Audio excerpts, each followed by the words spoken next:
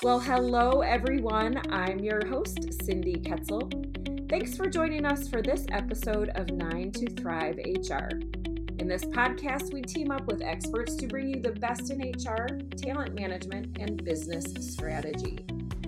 And of course, I'm going to ask my question that I shout out there. If anybody does have any interest in specific topics or focus areas, we'd love to hear from you. Shoot us an email at podcasts@hci.org. Well, you all, I am super excited today. It's such an interesting topic, at least to me, to be joined by Dr. Soren Kaplan. And Dr. Kaplan, or Soren, is an award-winning author, an affiliate at the Center for Effective Organizations at the University of Southern California, a former corporate executive, founder of 3 Silicon Valley startups, and a columnist for Inc. magazine. And I'm sure that's not even the full list. He is the author of a book that was just released in January here called Experiential Intelligence: Harness the Power of Experience for Personal and Business Breakthroughs. And that was released through Matt Holt Books. He's an international keynote speaker and has led professional development programs for thousands of executives around the world, you all. And this includes places and executives from organizations like Disney, NBC Universal, Visa, PayPal, Colgate-Palmolive, Kimberly-Clark, Medtronic, Roche, Hershey's, Red Bull, and so many others. Welcome to our podcast, Soren. Thank you, Cindy. Good to be here. We're so glad to have you. So I was sharing with you as we were chatting, for me, this is somewhat of a new topic. It may be that it's around me and I just haven't dug in yet. But experiential intelligence, I'm really curious about the story behind this. Like, how did you even get to this space or place that you've released a book on this topic? Yeah, thanks for asking. It's a combination of my observations and experiences working with all those thousands of leaders across many different organizations around the world and my own personal experience. So I'll just bring that to life real quick so you kind of have a sense of, kind of that perspective. But, I grew up in kind of a difficult situation. My mother had a mental illness. My father was rarely around. And by the time I was 15 years old, we had moved 16 times.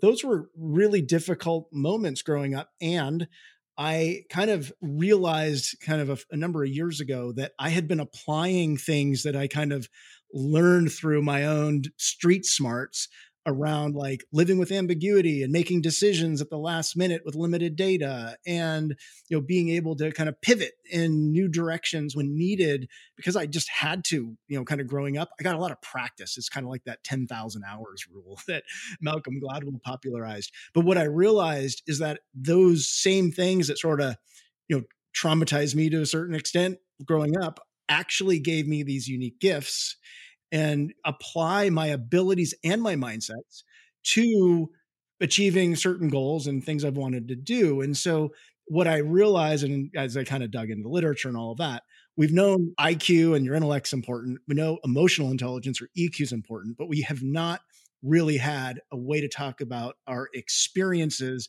and the real intelligence that it creates in combination with IQ and EQ. And that's what this book is all about. That is so awesome. It's interesting to me. I had worked with a local career coach just to figure out what other, layers I could add to my own business. And one of the things that she talked about, similar, having a challenging background, is taking risks. And it sounds like for you too, because you've had to, like you said, you've made decisions with ambiguity and little data and have had to figure things out and keep moving forward. So would you agree there's some risk involved with being more brave? I don't know if that's the right terminology for making some of those big decisions. Yeah, I think in certain cases for sure. I mean, what I realized for myself is things will be okay. And there's kind of an inherent risk in living life, which has made me more comfortable with risk taking. But, the experiential intelligence doesn't have to be the big traumatic things. It could be little things that, just have happened in your life that might be positive. I mean, I traveled to India after college in the early 1990s and had an amazing experience, totally blew my mind. And it gave me a new way of looking at life and myself and understanding different cultures and motivations of people. And so, I think we all have these experiences that shape us. The question is, how do you understand them and either overcome the self limiting beliefs or challenges they might have created, but also recognize that maybe some of those same things or even other things have given you strengths? And how do you leverage those for your resume? How do you leverage those in your teams and in your organizations as well? That's amazing. I guess that would bring me to my question, and I know you alluded to it just a touch here. So we're talking about intelligence, right? That's the IQ. We're talking about emotional intelligence, which what the last few decades probably has been top of mind. And then you're talking about experiential intelligence, or what you refer to, I think, as XQ. Right. Is that the right Right. labeling Yeah. for it? So, what is that paradigm shift? Or maybe it's not a paradigm shift. What is that looking like for us today as we're moving or even harnessing all of that, the IQ, the EQ, and the XQ? What does that look for us today? To your point, even when you're thinking about organizations. You sort of joked about it when we started our discussion and said, well, maybe it's all around us. Maybe it's all been all around me. And if you think about it, we all have had experiences from the moment we're born. And those experiences impact us and they shape how we think, our mindsets. And then typically what we end up doing also in relation to those experiences that either our parents give us or we have in the communities or our schools or whatever, which shape the know-how that we have, our knowledge, our knowledge and skills that we develop, but also our higher order abilities. And so, we all have street smarts. We all have experiential intelligence as kind of like our own unique internal fingerprint because we all have different experiences. So let me just bring this to life through a really simple example and to kind of facetiously ask you, when you learned to ride a bike, what percentage of your intellect was responsible for your success in riding a bike? Probably very little, because I Right. wouldn't have known how to do that. It was just trying it and doing it and learning how to do it once you're on the bike. Exactly. Exactly. And when I kind of facetiously ask that question, Yeah. most people say, we had to try it. We had to do it. Yeah, you We had had to to have the do it. experience. Yes, So yes. when you bring that to life, and experiential intelligence is mindsets, abilities, and know-how. So when we ride a bike, what do we try to do? We might put on training wheels. We might get a little help from someone else. We'll be wobbly, and then we might take off a training wheel. We might kind of fall over a little bit, but get back up. And then we take off the other training wheel, and then we really kind of learn to navigate the bike. Well, and you could get off the bike and then get back on the bike once you know how to ride it a year later, and you can still ride the bike. It's kind of innate to who you are because you've had those experiences. So let's decipher that. You've got the know-how, your knowledge and skills about how the bike works, how to turn the handlebars, make it turn, how to brake. That's really kind of your base level know-how. Then you've got your abilities, which would be, you're riding on the street, you see a car coming, defensive driving is an ability, or anticipating potholes and kind of being able to navigate around those, kind of that anticipatory learning that you might do. And then you have the mindsets. So, what's a bike? How do you think about a bike? It could be transportation, but you could also look at a bike as stress relief, as a social activity.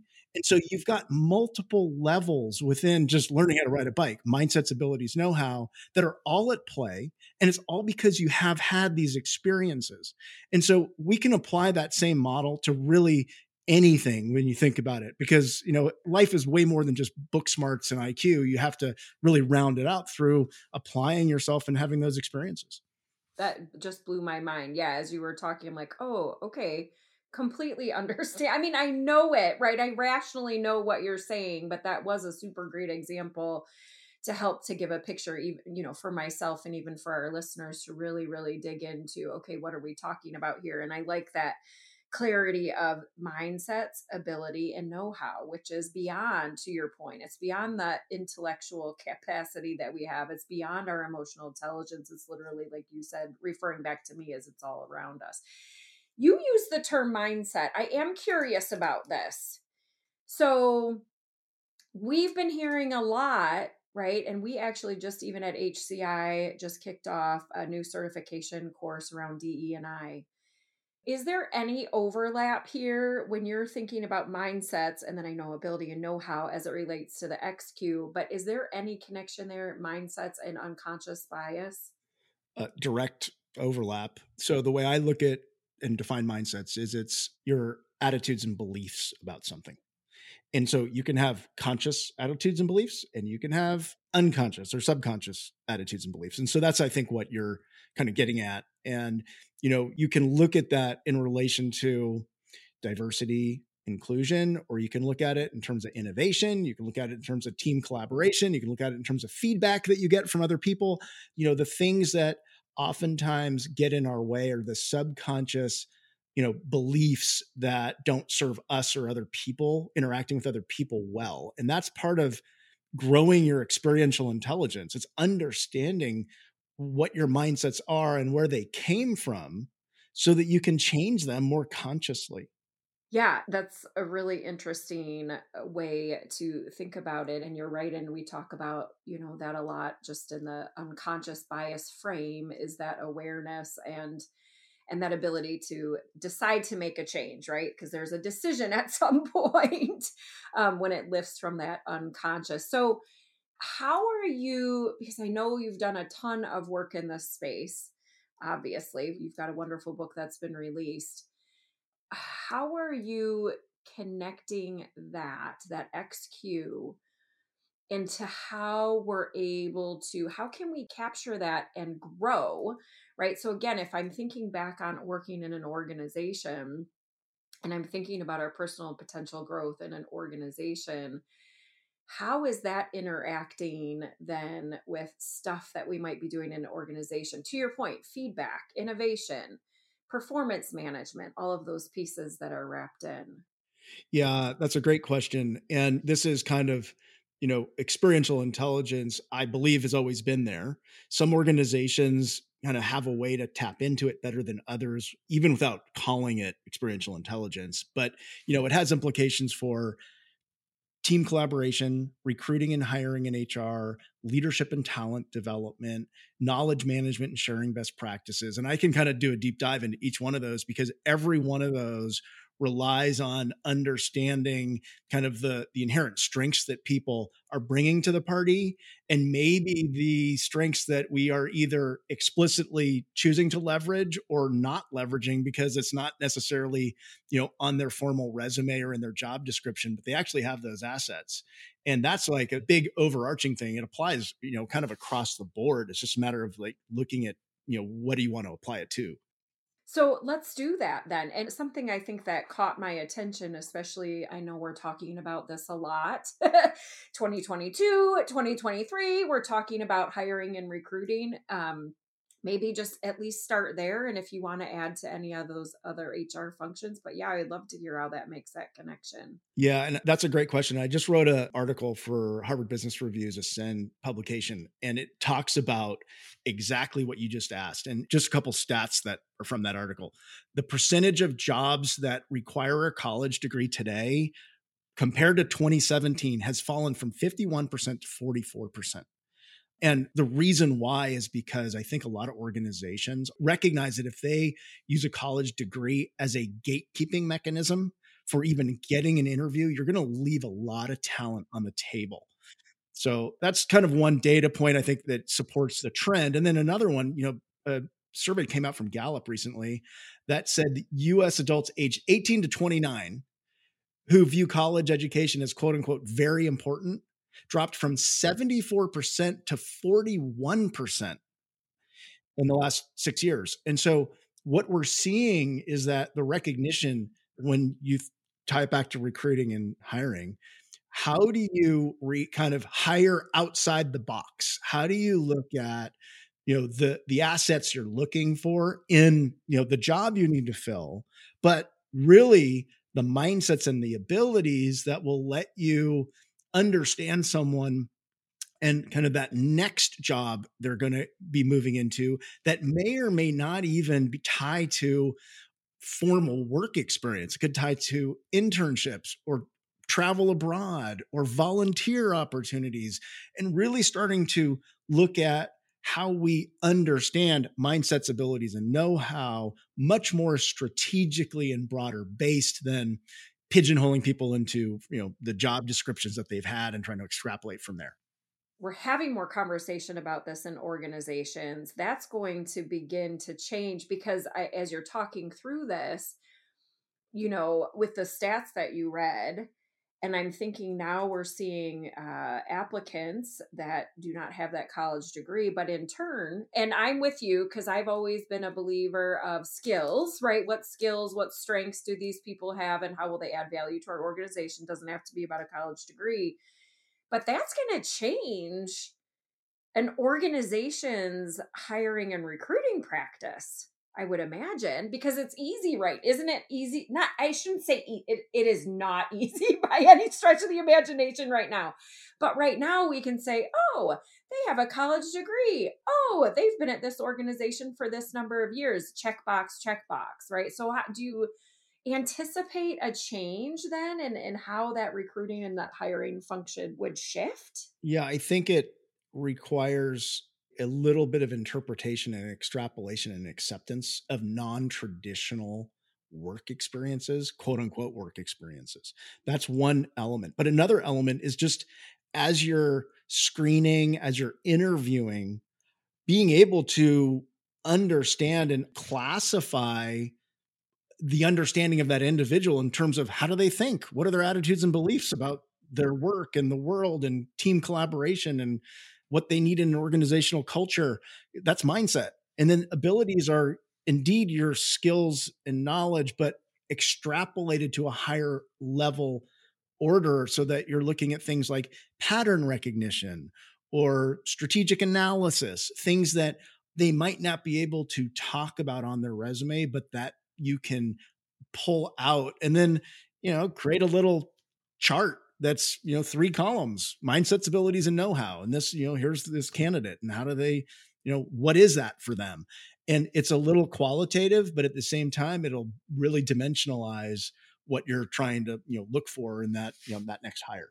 Well, and hopefully it will broaden the pool of candidates, right? Because not everybody has an opportunity to go to college, along with the fact that your mention of that 74% to 41% of how people 18 to 29 view college, right? Along with that. But yeah, so not everybody has that opportunity. And so it does maybe level the playing field a little bit more.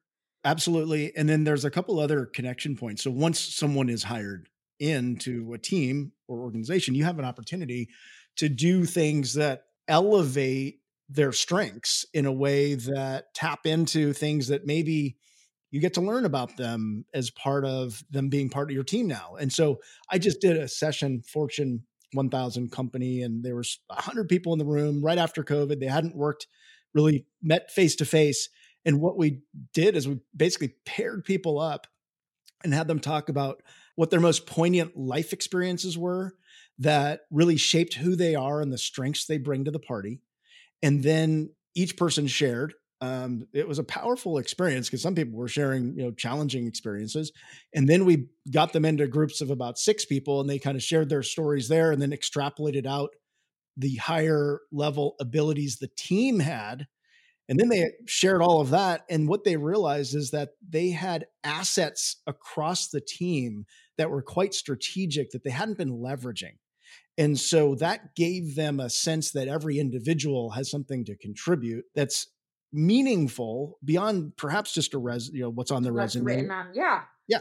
And then they can, use that to achieve their goals for the year. I mean, it's really very tangible at that point. It's so cool. Well, it's interesting right before 2020. And this was really about multi skilling folks within an organization. But right before everything kind of changed in March of 2020, there was an article that had caught my eye about your workplace being the new vocation, right? And so people are learning while they're on the job more and more now than they would have been a decade ago, 2 decades ago. So kind of that similar experience that you're talking about. The example of that bicycle, that is experiential learning. And we know experiential learning is how people change their mindsets and how you shape culture. and how people really internalize what they are learning as well. So what you just said makes perfect sense in this context as well. Well, and it's interesting, as a person for myself who's in the field of developing other people, just even, going through graduate level classes that talked about how do you provide an experiential learning environment. So similar, right? We're still coaching people, teaching people, developing people, and it's kind of the similar to what you're saying about experiential intelligence. It's taking what they've learned and what they know and capitalizing, right? Those are assets and strengths and value for organizations. And tying that again to the organizational strategy, also, what you want to do is understand how to scale the best practices within your organization so that everybody can benefit from them. And sometimes those best practices exist with an individual or a team. And so there's opportunities like pairing people who are maybe, on the older side about to retire with people who are just coming in, and that job pairing, the mentoring, and even having those individuals who really have that experience in the organization capture what they know how to do, not just in a training manual, but through more like, videos and things that really pull out how they think and how they apply that thinking to doing that thing you're looking at. That's so cool. And I want to come back. I want to see if there's any other hot topics that you want to talk to of this experiential intelligence or XQ and HR. But it's just fascinating that we haven't really talked. Well, we've probably been talking about this in a different fashion, right? This has probably been in conversation in different fashion, but this is so interesting to me. I love that this is all coming to life and that you were able to collect data and information and your knowledge and put a book together on this topic. That's so awesome. Well, just to tie into that, what my view is, we've always had experiential intelligence from the time we've walked the earth. But at the same time, the word experiential intelligence, I did not make up. It came from a guy named Robert Sternberg, and he was the former president of the American Psychological Association. So this is coming out of psychology. And he talked about experiential intelligence as being important. Now, what I've tried to do is pull in additional research around mindsets, around experiential learning, even around kind of neurology. And, there's a great book called The Body Keeps the Score about how, we get wired, literally wired in our bodies based on certain things that happen in our past. And so those things, can also either get in the way or you might need to overcome them in order to really show up in the way you want to show up. So there's psychology, sociology, neurology, all connected and supporting what we're talking about here. It's so great. And I suspect a lot of our folks in our community or our audience are like, oh, yeah, this makes perfect sense. This is so awesome. I wanted to give you an opportunity. You'd mentioned the connection, right, to different HR functions, and we spent some time on that hiring or recruiting. Was there anything else in that wave to make that connection, especially for, our HR audience? Anything else to make that connection back?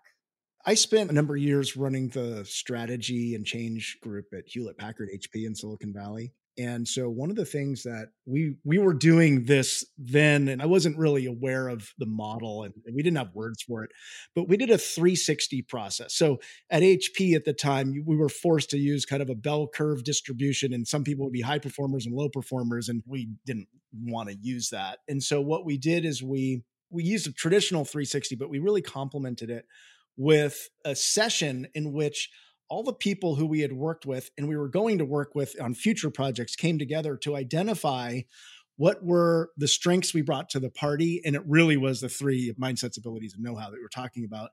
And which ones of those do we want to grow into the next year? And how can those individuals support us as we develop those things into the next year? And so it was a very kind of generative, collaborative, growth oriented 360, which you don't see very much of. And what I've done is I've written up how it worked and what to do with it, because it's not rocket science. Anybody can facilitate that. And that's a real opportunity to draw out strengths of people and amplify them so you get the results you're trying to get in your teams. Dare I say it was even an experiential experience? Dare I throw that word in there? It Well, does it sound was. like it. Yeah. Yeah, it absolutely was, and I think that that's why it had such an impact on people. You know, it's not a quantitative survey where you see some numbers and you debate with your manager what you're seeing. It was a very poignant experience for a lot of people. Even the people providing the feedback were learning about themselves as in the process, and we really elevated the performance of our whole team by doing that. I love it. And that's truly like a really valuable experience. It sounds like you would have had even to move this idea, well, an idea from back when into this book that you've put together. All right. So here's my last question. So I teach a people analytics class. So this is a topic that I'm always curious about. So this is great, right? We're talking about experiential intelligence or XQ.